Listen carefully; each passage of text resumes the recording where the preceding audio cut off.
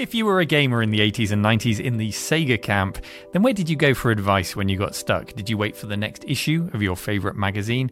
Did you watch the very, very few TV shows on gaming for advice? Or did you succumb to the premium rate number on the back of the game manual, encouraging you to call the Sega hotline?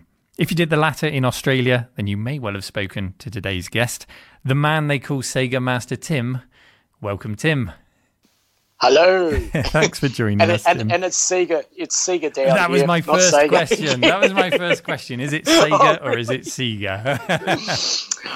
I think we've got it all wrong, whether it's Sega or Sega, because Sega is an abbreviation of service games. So maybe we should all be saying Sega. Sega. Okay, you heard it here first. Yeah. We'll see if it catches on. Probably not.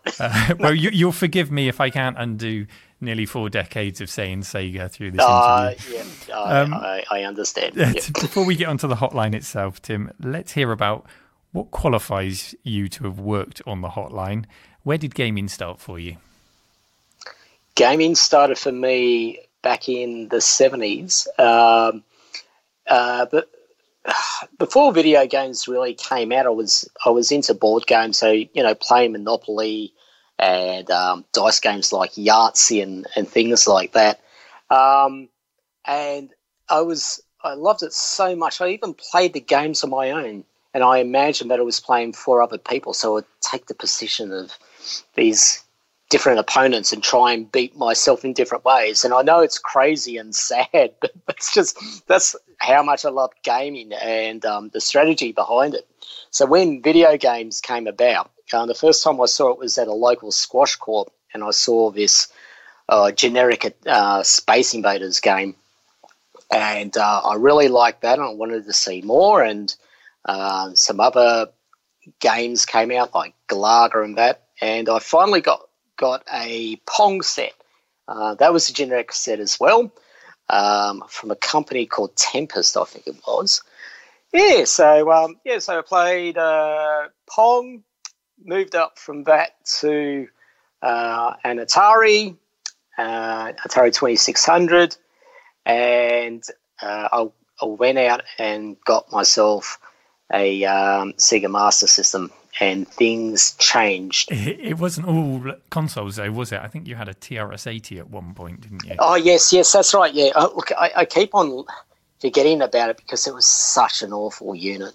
Was it the famous Dick Smith Super 80 that sells? Yes, the Dick Smith. Yeah, Dick Smith, yeah. So that didn't last long then? No, it was just useless because...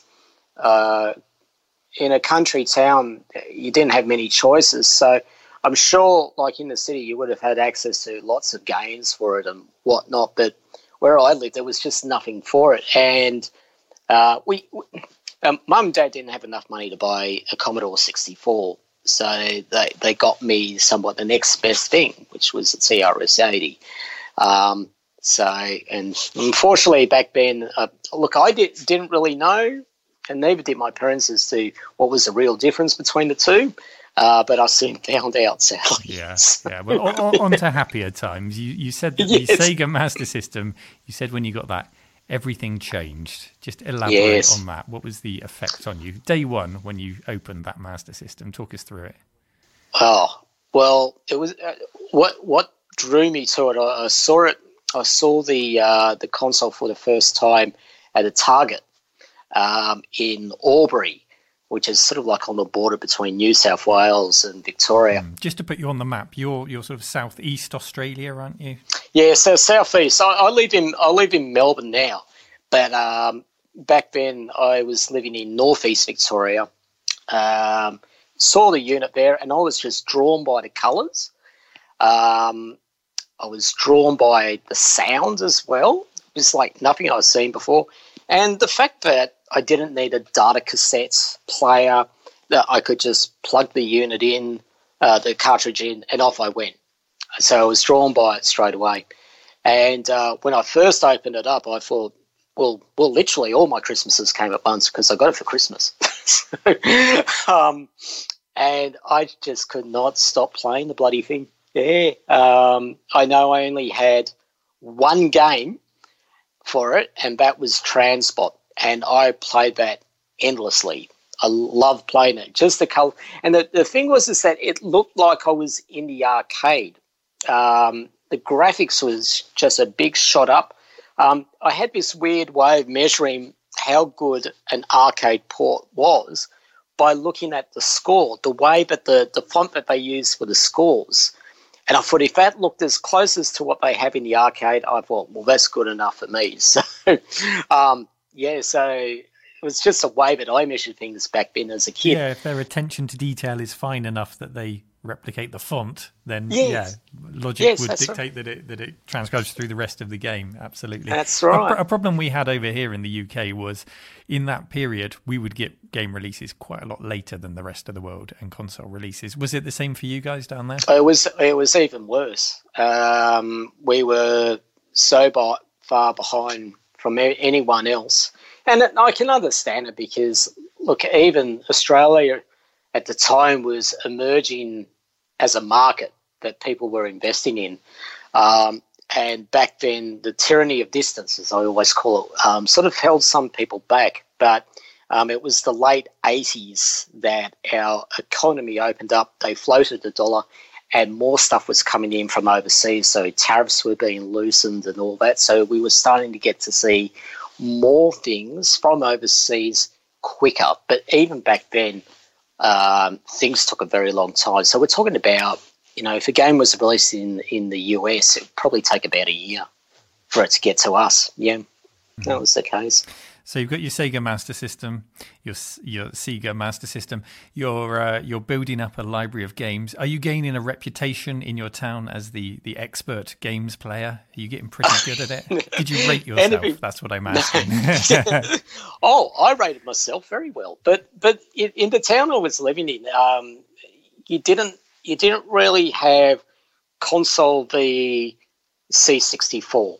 It wasn't really like that at all. It was just everybody was playing a C64, and I was the only one with a console, other than an Atari, because you either had an Atari, C64, or a console, and I was the only one with the 8-bit console.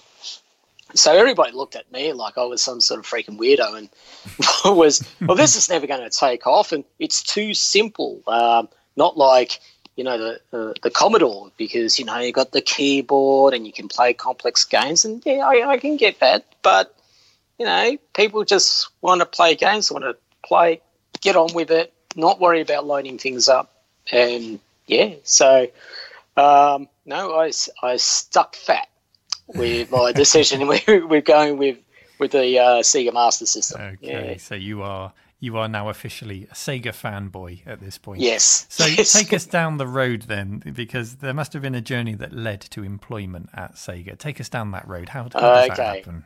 Yeah, so what happens is I was loving consoles so much. I had about 10 games at that one point. And I became such a fanboy, I wanted to speak to somebody from Sega. And I looked on the back of one of the cartridges, and there was an address in San Francisco. And I thought, bingo, I'll write a letter. And what I wanted to know was what was coming out, what was going on. Just wanted to tell them I was a fanboy. So I set off the letter. And honestly, I wasn't really expecting anything.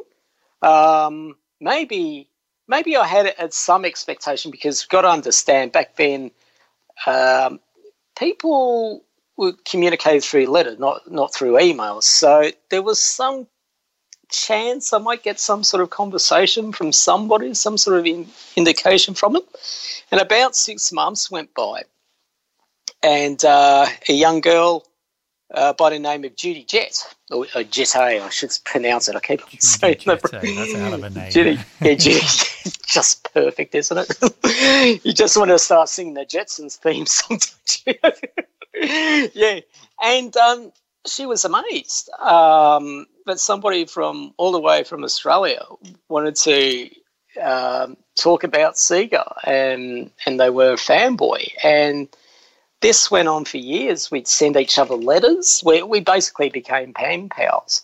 So I'd send her something, she'd send me something, and we had just going back a bit. I had a lot of problems with my health. I was always in and out of hospital. So if I wasn't playing video games, unfortunately, I had to put up with Days of Our Lives on TV. So she'd be telling me what was happening on Days of Our Lives, and I'd tell her what was happening over here with the same show, but we were like a year behind from them.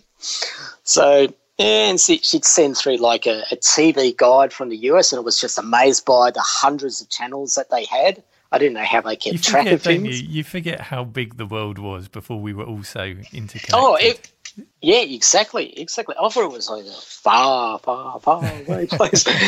But here, just saying, like, I'm looking at this TV guide. It's got hundreds of channels, and yet I'm living in regional Victoria, and I had a choice of two stations.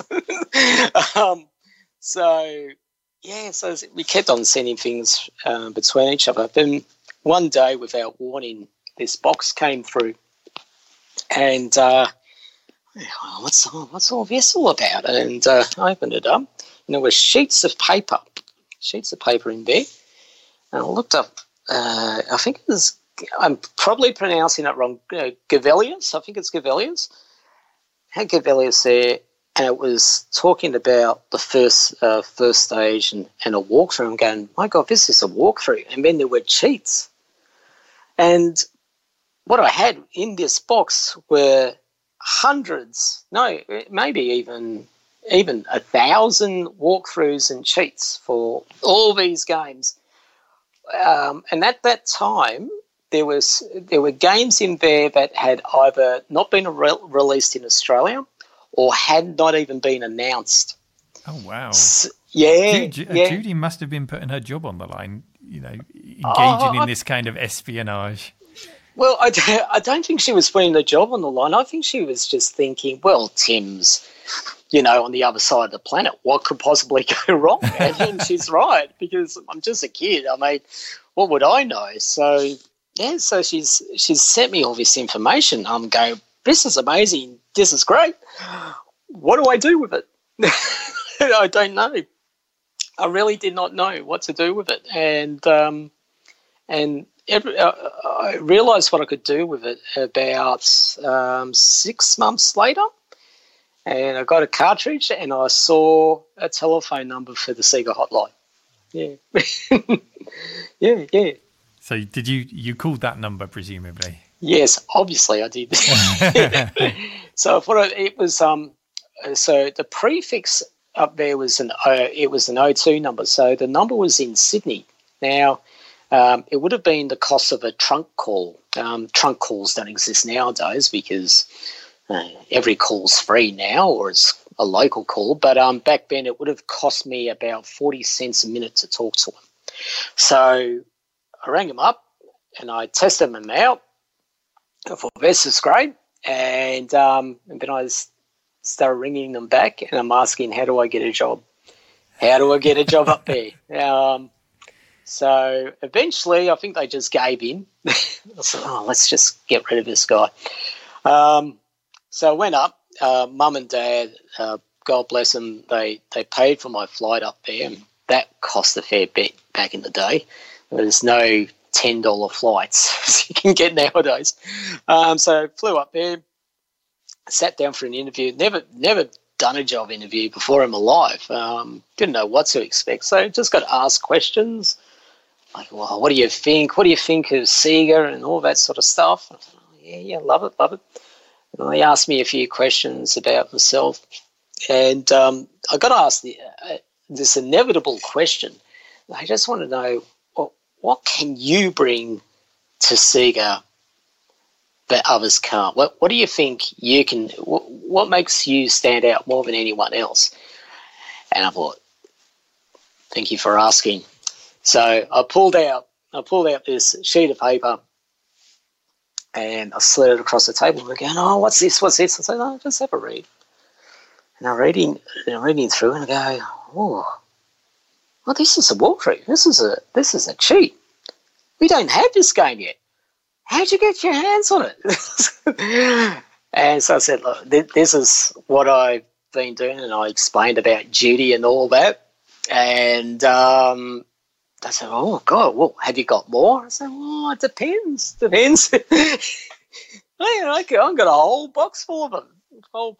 So went off back down to Beechworth, back home, and sure enough, about a week later, I got a call back, and they offered me the job. So I got into my little car, drove up to Sydney. It was about a 10-hour drive, and started working for Sega. I'd never lived in the city before.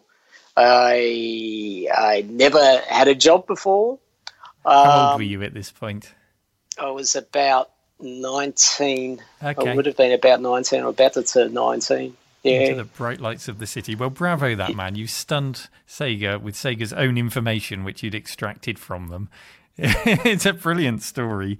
Where would the hotline have normally got its information from? Were they affiliated with Sega Japan or Sega America? Or where would they have normally got that? Well, most of the information, that they worked in tandem with Sega of America, but they also work with Sega of Japan. So the way that we used to get our cheats and all that was through other magazines like CMVG, Electronic Gaming Monthly, those sorts of magazines. The other ones would be that people would actually send in the cheats as well. Say, "Oh, look what I found out," and we give it a bill, and great, we'll add that to the database. And then from the companies themselves, they would just drip feed the information to us. I don't know why. Maybe it was because of the licensing agreement, because at first Sega in Australia was owned by Aussiesoft and then eventually got sold to Sega because they realised that Sega down here was doing so well. It was dominating the market. I think they just must have bought it to invest in. I'm not really sure what the backstory is with that, but yeah, that's what happened. Yeah. Well, you find yourself, Tim, as Sega's newest employee. So let's start with day one. Just describe your first day. You must have been the most excited gamer in the world, and you walk into these offices. What were the offices like? Did Sega look after you? Was it quite a plush setup there in the offices? I wouldn't say, like in today's standards, it wasn't plush, but it wasn't dingy when I went there, because apparently they just moved to a bigger location. Because they had an adjoining warehouse. There was 2 levels of offices, and so it was fairly new, but I wouldn't say it was plush to say. Okay, so you had 6 rooms. 2 of the rooms were used by the hotliners. The other 2 were looked after by managers, and then we just had some spare rooms off to the side.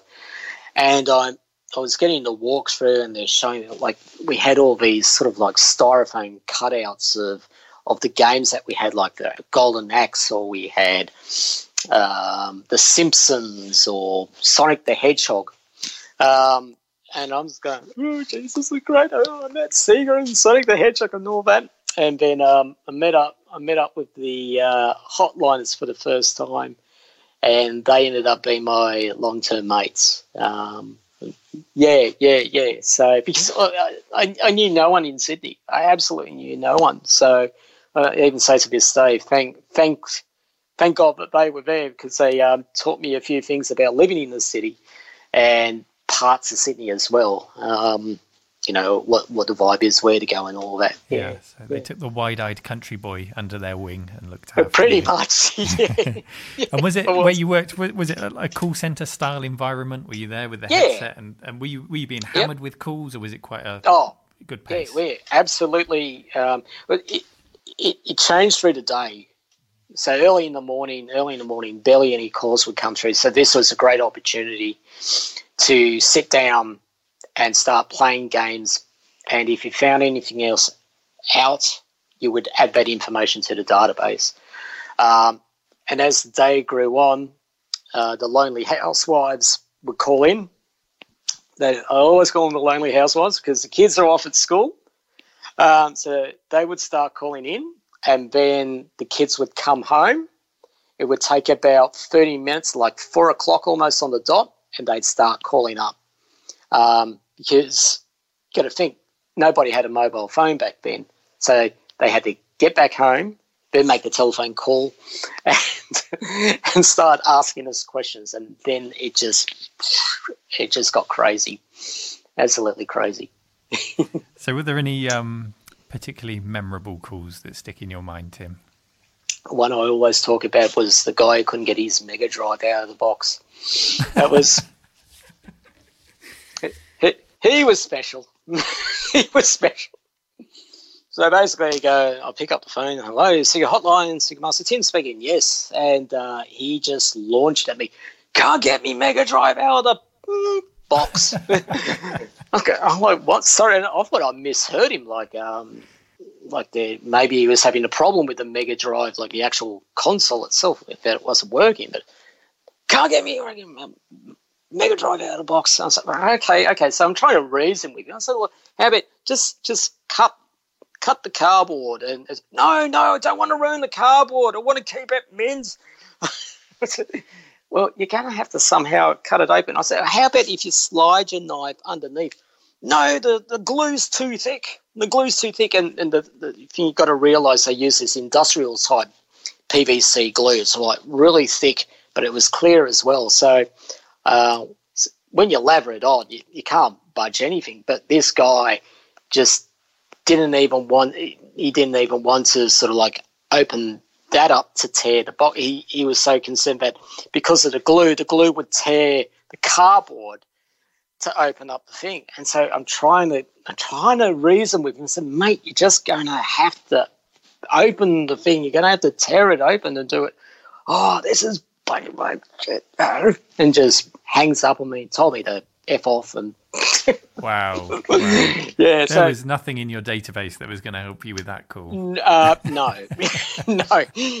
nothing at all. So, yeah, but that's probably one of the most. That was the most memorable call I ever had. Yep.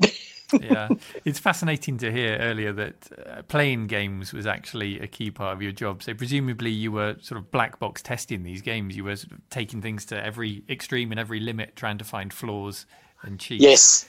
It'd be so much that's easier right. if the game developers just sent you the damn cheats, wouldn't it? It would be. But that was the other cool part about the job, because we used to get the games before they were released or even finalised. So we would get ROMs of the games with the prototypes, and what we would have is this large motherboard that sticks out of the console. So whether it be the Mega Drive, Master System, even for the Game Gear, we had one. And so what we would do is that we plug the chips in a particular order. There were like little micro switches on the board that we had to flick over, and there you go, there's your game. So we got to see some amazing games in prototype form but hadn't been completed. And my most memorable one was Street Fighter 2.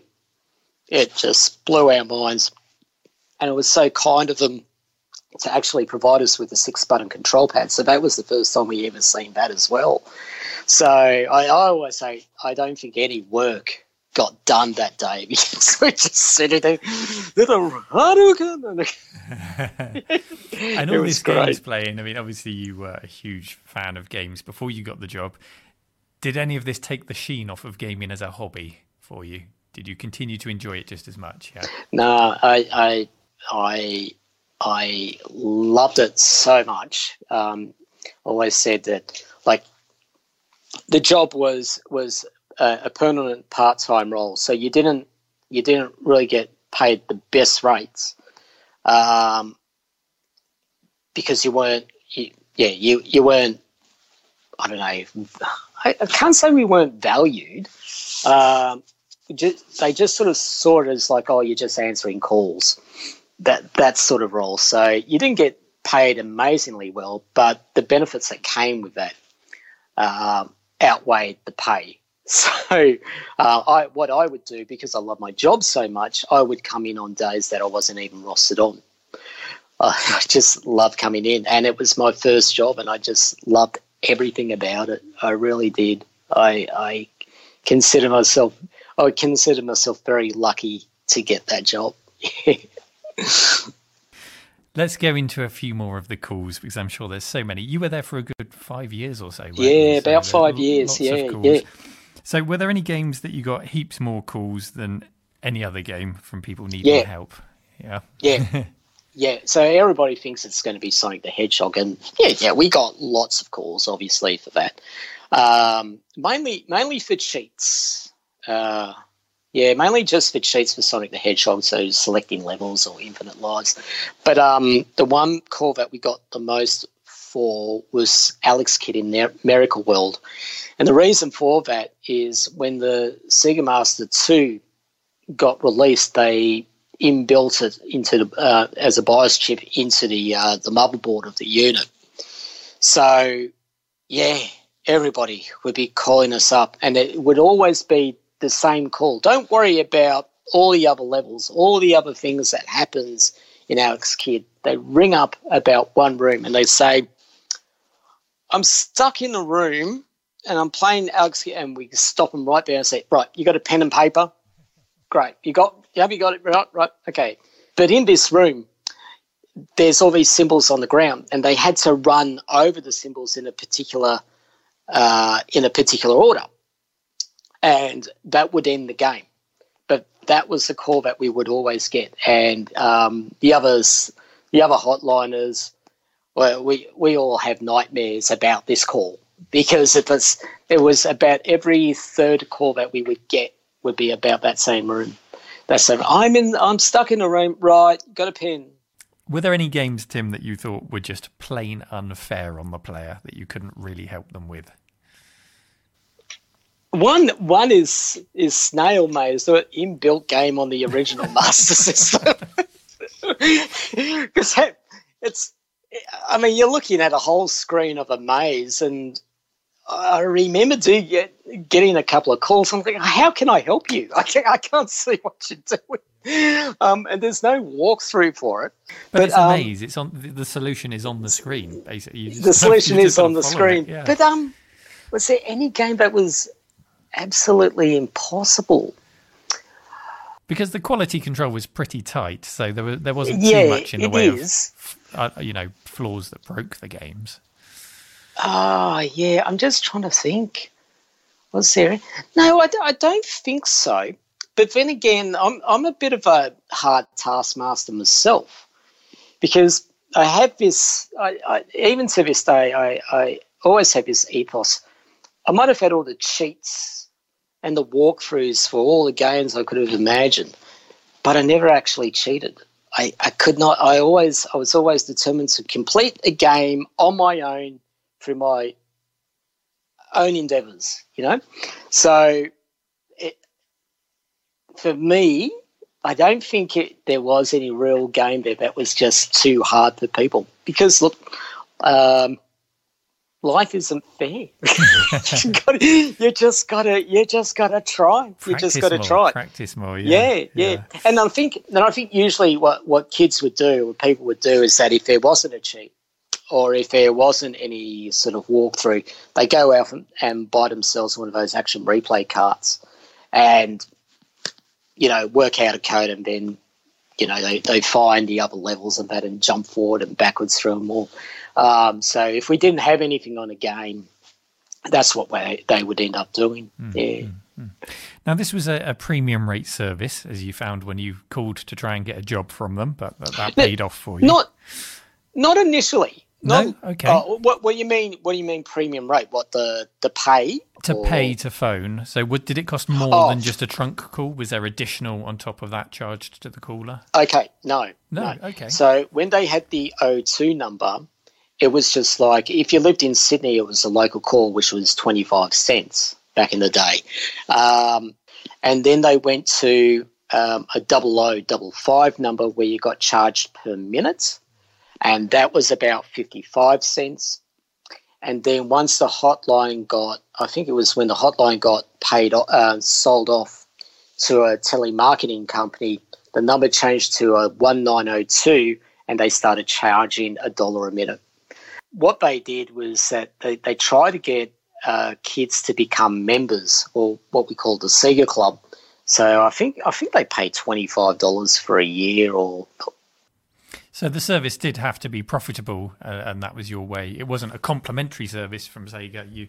You had to upsell those memberships. Okay. Yeah, that's right. I mean, a business needs to run. Business needs to run, needs to make money and all that. I get that now, but I didn't really get that as a kid. I really didn't. So that's fair. I've got a couple of viewers' questions who I told I was going to be speaking to you. So the first one comes from Mark, and Mark says the playground was always a hotbed of crazy theories about games, special cheats or hidden characters that didn't actually exist. Did people ever ring you up about these? And if so, what was your favourite? Oh, okay. So any sort of urban myths about games? Did you ever get any calls about those kind of things? I think some people would think that Mario was going to come out on a Sega console. I heard, or Johnny told me. So I heard that. Some urban myths actually came to fruition, and it was actually it would make sense. So people saying that Mortal Kombat would come out on the Mega Drive, and I thought the game was a little bit too difficult for it to come out onto the Mega Drive, but it happened. It happened. And difficult they in did terms it for of technical the aspects. the technical aspects of it all, and also on the violence side of things, like the blood and the gore. Would they be allowed to do it? Mm-hmm. Would they tone it down? But clearly they didn't. And look, even the game came out on the Master System, for crying out loud. So that's a fair achievement. Yeah. Did you ever get any Nintendo fanboys calling you up just to troll you or anything like that? I didn't. I don't. I'm sure they might have, and we were just too dumb and stupid to pick it up. But one of the other hotliners, Brian or Synth Spacies, what he used to do is ring up the Nintendo hotline, which was actually down here in Melbourne, and ask if, when was Sonic coming out on the NES? Children. Yeah, I'm glad you mentioned Brian there, Synth Spacies, because he has a YouTube channel on which he has a tour of the old Sega hotline offices that you're referring to. So I'll include a link in the show notes to both Tim's Twitter, so you can follow Tim, and Synth Spacies' tour. So be sure to check that out. Another question then. This one's from Ravi. He says, did you ever have to deal with kids wrecking their consoles doing something completely insane? No, to be honest, I never look on Christmas Day. What would happen? Like, obviously, we get thousands of calls, and the service department would be closed over the Christmas period, so we would get a whole influx of them. So we get a lot of calls about their console not working or that. But you'd hear stories about, there's this smoking smell, this smoke smell coming from my Master System on my Mega Drive, and sometimes you'd find out that they've put they might already have a NES and they bought the Master System, and so they've put the NES power adapter into, and you hear that sound. So I've heard little tales of that as well, but no, it wasn't too bad actually. I think they were pretty switched on, and I think if anyone's going to make the mistake, it's actually the adults and not the kids. Kids pick up tech very quickly. So no, not too much actually. Yeah, so it sounds like you strayed into a form of hardware support as well. Yes. What other opportunities came up for you then? Because it wasn't all working on the telephones, was it? You did get to do some other fun things. Yeah. Yes. So one of the hotlines reminded me of this. I don't know how I forgot about it. Was reading fan mail, the fan mail that would come in, and I tell you what, some of them drew pictures and they were pretty violent. Oh, wow. like Mario being dismembered. So, like eye going this way, arm going that way. Just violent bloody kids, I tell you. So you get pictures. You get letters saying, "Oh, I love Sonic," and the picture of Sonic and a big heart and that. So that would be really cute. The other main part to our job was actually writing video game reviews. And that was for a magazine called Megazone. Okay, so you could leverage the fact that you had early access to certain games to get those first reviews written. Nice. Yeah. Yes, that's right. Yeah, so we got to do reviews for them. It wasn't that. I can't remember the other Sega Masters having to do it, but I did a couple of walkthroughs, and I always tell this story. So it was like 6 o'clock, ready to go home. Boss comes in and she asks, "Oh, Tim, can you do a walkthrough for Not Another World, Flashback?" Okay.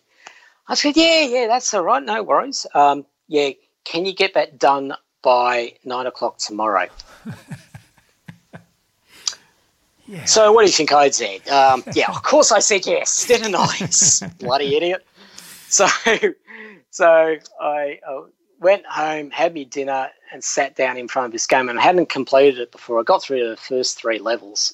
And the thing is that when you do a walkthrough, you have to play, pause, write down whatever it is, play, pause, write down whatever it is. And thank God it had a save feature on it because you could, spawn back from your last save point. But I got it done, and I got 1 hour's sleep, woke up, went to the publishers, played the whole game again. And the thing is, okay, when you do a screenshot nowadays, on your phone it's like beep, or on your computer it's whatever, But the computers back then, the room had to be dark. You had to get an actual camera to take the picture of the screen. And this would take, in some cases about 3 minutes for every screenshot. And you can imagine how big Flashback is and the time that took. So I started at 9 and I left at 6 the next day. I think I died after that. I think I died. I think I woke up in Randwick Hospital. I'm not sure. And what did I get paid for it? $50. $50. Unlike everybody else that worked at Sega, I'm not saying that the other staff didn't love working for Sega, but the hotliners took it to another level because we played the games. We were gamers from the outset. So if there was anyone that was going to promote the brand well, it was actually us. We're not going to say a bad thing about us. So, yeah. Well, it sounds like you had an amazing time, but it did come to an end. So why did your time on the hotline come to an end, Tim? Okay, so the other guys started leaving. I think they could have seen the writing on the wall, but I was sticking in there. What year is this, by the way? What year did you This is about 96, 95, okay. 95, 96, around then. So what happened, the hotline got sold off, as I said earlier, to a telemarketing company. And what they did was that they basically got rid of everyone. They got rid of everyone that had any relationship to do with the hotline, and they started afresh. They got new people in, but they liked video games, but they didn't love Sega. So there's your first problem. The second problem was they weren't allowed to play games. So they were just reading text off a monochrome screen of how to get past a certain level or do a certain thing. Now, when you've got a kid on the phone saying, "Look, I'm trying to jump over this block," well, you can't just say, "Oh, you've got to jump over the block a couple of times." You got to sit with them and listen to them, and you got to hear instinctively. You can actually hear them pushing the button, okay, and you got to be able to play the game too. You got to know what they're talking about. You can't read it off off a screen. You've got to actually play it.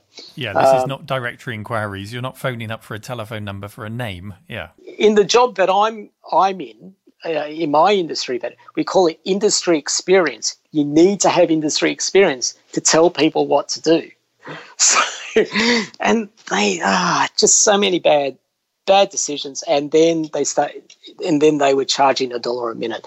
So they had people that were inexperienced, weren't allowed to play games, reading off a monochrome screen, and basically charging a lot of money for poor service. But I'm guessing from the way you've spoken, from the enthusiasm you've spoken with, you wouldn't have changed that time for the world. Oh, God, no.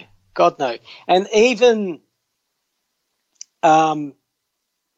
now, like nowadays, look, I've put myself on Twitter, and I'm just amazed by the response I get from everyone. They go, "Oh, you're that guy. Oh, I love Sega." You know, even though they might have a handle saying "Nintendo forever," they still love Sega.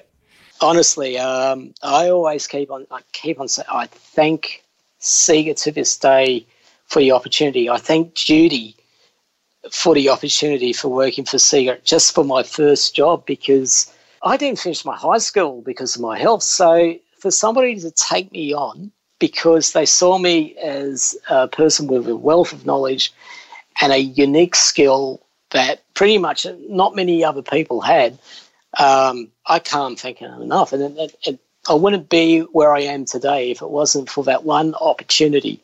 Well, it's a wonderful story. Thank you very much for sharing it with us. Oh, no, thank you for having me. I really appreciate it. Where can we find you on Twitter? What's your handle there? My handle is, Sega Master Tim, with a capital S. All the rest is lowercase. I'll include links to your Twitter account and to the video that we mentioned in the description to this video. And I understand you'll also be appearing at PAX as something PAX of a celebrity. Australia, yes, as a celebrity. That's really weird. Just a little wind back. A couple of months ago, one of the Hotliners was hosting a convention up in the Blue Mountains, which is outside of Sydney, and it's just a little thing. And we had a little panel there of us, three of us, four Hotliners, talking about what we did. And then it was the first time we caught up with each other after 25 years, and one of the guys took the picture and posted it up on Reddit. And I was driving back to the airport, back into Sydney, and my phone's going off. It's going bing, bing, bing. I was right. So anyway, finally got to sit down and read it. And before I left, he says, "Oh, look, I've put it up on Reddit." And I said, 31 upvotes. That's great. By the time I got back to the airport, it was 51,000, and it was going berserk. We ended up on the front page as number one. And I think because of that, when people are telling us, "Oh, you are gods to us. Thank you so much." And we're like absolutely blown away by it. So I think this is what has helped us to do a panel at PAX, because they know about what happened on Reddit. And I think it's going to draw a big audience, and it's going to be very exciting and fun. That's the most important thing, fun. Excellent. Well, I really hope they record it. I'll certainly share that video or live stream it so we can watch that unfold. I really look forward to that, and good luck with it. Thank you. Well. What could go wrong? Maybe the guy in the crowd, "I still haven't got my Mega Drive out of the box." Hey, Well, thank you so much for your time today, Tim. No, thank you. Thank you so much. And live on Sega forever. If you enjoy my content and would like to toss a coin into the hat to support the cave, then check out patreon.com/retromancave and join the official Cave Dwellers you can see on the screen now. Thank you for your support.